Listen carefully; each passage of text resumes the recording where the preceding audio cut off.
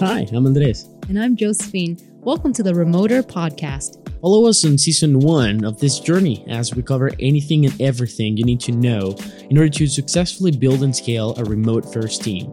Someone who's been working remotely for over a decade, our CEO Alexander Torrenegra shares his personal experiences, lessons learned, and advice for those of you who are curious and interested in exploring the future of work. This podcast is brought to you by Tori, the end-to-end recruitment solution for remoters. Get our free AI-powered sourcing and processing tools, or let Tori recruit on your behalf at tori.co. That's TORRE.co.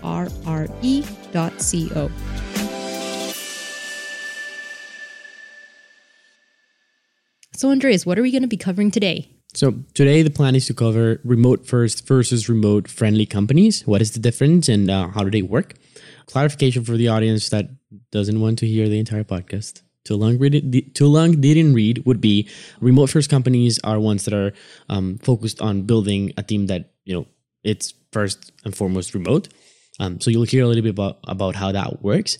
And then remote friendly companies are the companies that are mainly office based, but they allow for some remote work. And there's differences, and it's important to understand how to embrace that. And I think that we can hear a lot about that on these podcasts. So are you saying that remote first would be the way to go if you had a choice, but remote friendly isn't necessarily the one we want to focus on? Yeah, I think we can hear more from Alex. But in a nutshell, I don't want you to think about if you have some people that have to be in an office, then you're remote friendly. No, you can be remote first and have some people that have to be in an office or in a store, in a shop, or in a physical space. It's just a matter of how you prioritize and structure your processes so that you first think about the people that are remote. So that's what remote first would be. And then the companies that do not think that way have a mindset of, okay, I'll let you work from home. That's a remote friendly company. And it's different, and it's very important to establish the differences and the consequences as well. Got it. Okay. Yeah, no, I'm looking forward to this episode because I had that meshed in my mind as one. All right, let's go. So in the previous episode, we talked about how we ended up shutting down our offices and migrating from being office-based to being remote. Right. Now, I was one of the first ones on that transition, meaning I went to work from home while there were still people working out of one of our offices. And I remember vividly one Friday when the team was celebrating, I believe, not one, but 2 birthdays that had happened that week. And of course, we wanted to be inclusive. So the head of HR, she organized a party in the office. She invited all of the remote members of the team to the party as well. They placed screens in the area where they were going to celebrate the birthdays. They placed a central microphone and a speaker so that the people that were joining the birthday remotely could hear what was happening, and they could also speak, and everybody were able to hear them as well. She organized the timing so that it would work for different time zones as well. So the logistics were well prepared. So you had a party in Bogota and everybody was invited using all the technology. That sounds great. Yeah. So we were, I think, 30 people in the Bogota office and remotely 15 or so. So the party started by singing happy birthdays and a couple of wishes.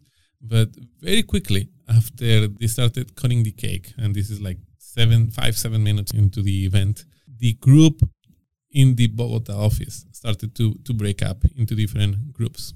Okay. And they, of course, each group started having their own conversation. So now the ones that were remote, we couldn't really hear what was happening in the Bogota office because we were just listening to a lot of mumbling from all of the conversations happening around. But it was loud enough so that we couldn't even talk amongst ourselves. We couldn't mute the microphone of the office in Bogota. We couldn't talk about ourselves. And even if we could, if we muted the Bogota microphone, we are isolating ourselves from the rest of the company anyway. Right. So very slowly, the people that had joined the event remotely, they started dropping, not saying bye because they couldn't, not being able to wish the 2 people that were having birthdays happy birthday as they wanted. And eventually after 10 minutes, I was the only one there. And I did the same. I ended up dropping. This was supposed to be like an hour-long event, and they had some other activities in there. But yeah, it wasn't good for us. I realized that even though I was the CEO of the company, I was feeling like a second-class citizen of the culture of the company. Oh. And if that was me as the CEO, imagine what the other members of the team that were remote were feeling. After that, I started researching into the topic in more detail, and I realized that happens quite frequently, pretty much all the time when you have a remote-friendly company where you mix people working remotely with people working out of an office. And here is something that most people have experienced, for example, and that is, imagine you have a video conference with 4 people total. You're one of them. 2 of them are joining remotely the conference, and 2 of them are joining out of the office. So what they do is they both go to a conference room. They connect to the video conference with just one computer or the video system in that conference room, and then the other 2 people, they connect from using their own laptops. Okay. It's very common, and the more people you have in the office, the more this is going to happen, that the people in the office, they have side conversations at a volume that the people that are joining remotely cannot hear. They can see that there are the 2 people in the office are talking to each other, but they cannot hear that. And again, the more people, the more likely this is going to happen. Right. And then they pass the donuts and yeah. But you don't even need the donuts for you to feel that you're being excluded from the conversation. And, Right. and whenever there is someone saying something funny, especially when the funny thing happens in the office, most people working remotely, they don't get the joke.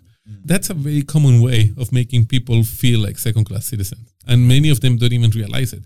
But the long-term consequences of that, which are very important, is that people that work remotely, they feel that they don't have the same opportunities, the same professional development path that people that are working out of the office may have. They feel that they are not participating in as many important conversations as they could or as they should. And they might be actually doing it. I mean, even if the company might be organized enough for them not to be excluded from important decisions, but one thing is how you feel, and another thing is what actually happens. And it's very important for you to make sure that, as a leader, make sure that all of the members of the team feel that they can do something and that they are part of something for them to be able to succeed. How you feel that your leader feels about you is one of the most important factors in the professional growth of a person. And when you feel that your leader is considering you a second-class citizen, that's going to limit your chances of growth a lot. And you're going to be demotivated and demoralized. And yeah. So there are several things that you can do. In this case, for example, a policy that we implemented that I've seen since many other companies transitioning into remote work are doing is whenever a single person is joining a meeting remotely, every person joins the meeting from their own computer. They don't go to a conference room. They all go through booths or they join from their desks so that you don't end up having multiple communication channels. You have only one.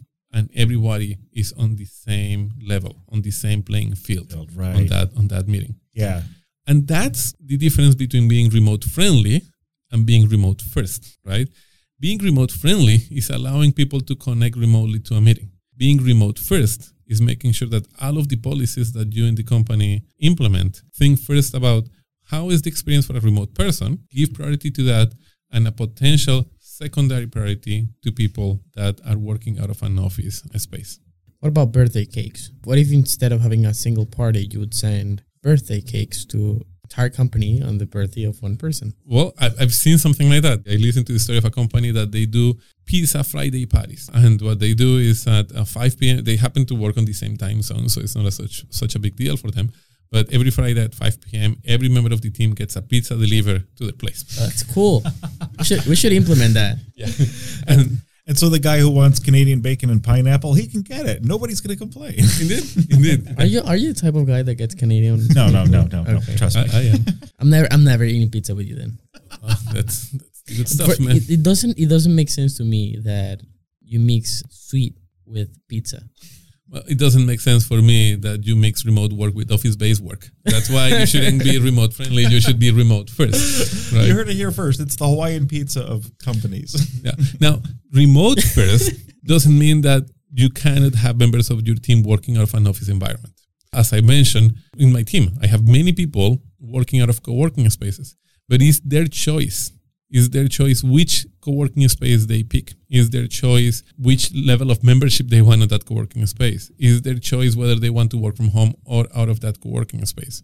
So I understand why many people cannot necessarily work from home or don't want to work from home. And now more than ever, it's easy for companies to subsidize or to pay them for that office environment that they might want to have, which doesn't necessarily have to be set up by the company that is hiring them. Isn't it easier to just, hire a single office for everyone than having to have, 30 contracts for each individual member of the company? It is easier, yeah, to some degree. It's one of the drawbacks of having a remote team. But in many instances, you can just delegate that to each member of the team. They can handle their own memberships and just reimburse them for whatever co-working space they are paying for. Well, it goes a little bit against the Google-ish idea of, providing everything for your employees and doing everything for them, and they don't have to care about laundry or something like that. I think that Google is what Google has been doing for over a decade now is the ultimate level of office environment, right? I mean, that's not how offices started. It took 100 years to get to what Google is being able to do today, where they give you all of the food you want, and they have people clipping your nails in your desk if you want to, and whatnot, right? I think that with remote work, actually, we are going to see even more interesting and potentially extreme things in the future as it becomes more common. Last week, I saw a company launching that is offering remote companies a monthly delivery of a package globally to all of the members of the team with whatever goods they want to have on that box. Call it T-shirts, call it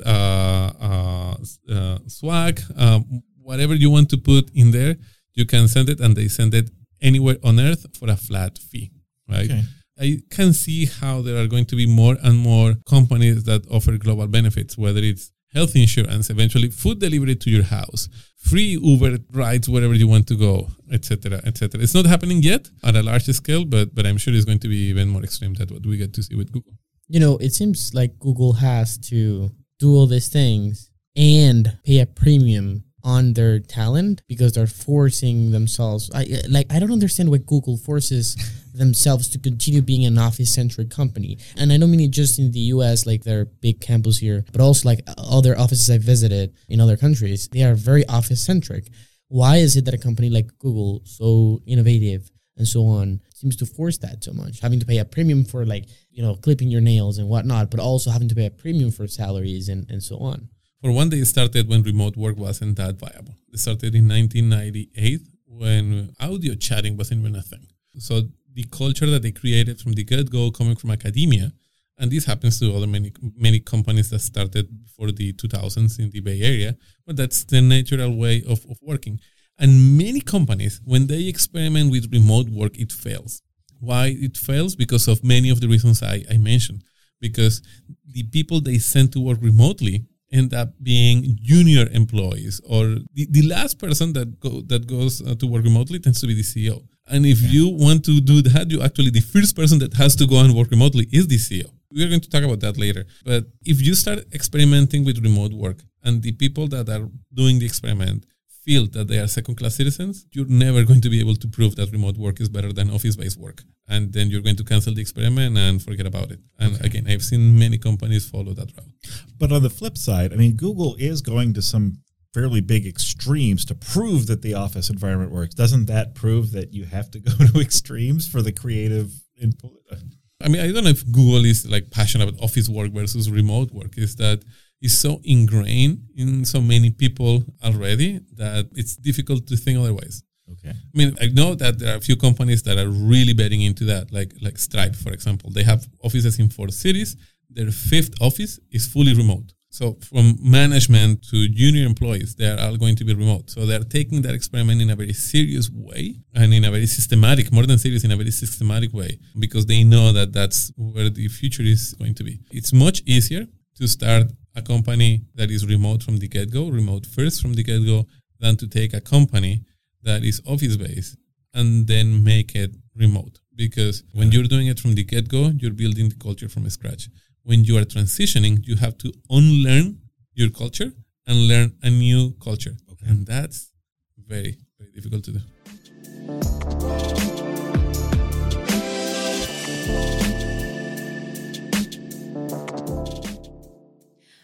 Right. No, I totally see where Alex is coming in terms of remote first is the way to go if you have the opportunity to go that way. I totally see where he's coming from.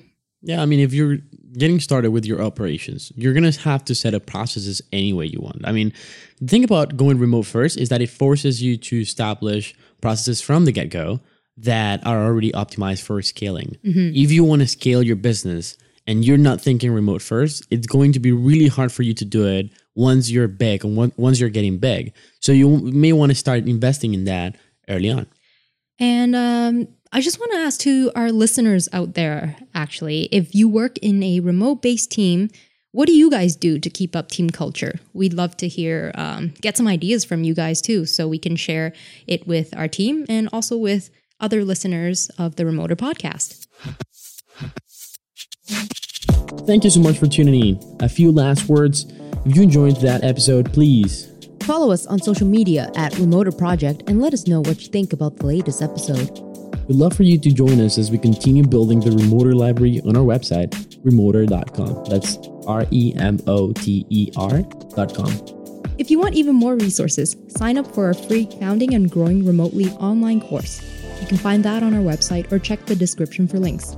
Don't forget to follow and subscribe to us on Spotify, Apple Podcasts, SoundCloud, wherever you listen to your podcasts. And remember, we're here to make work fulfilling, so I'd like to ask you, what part will you play in shaping the future of work?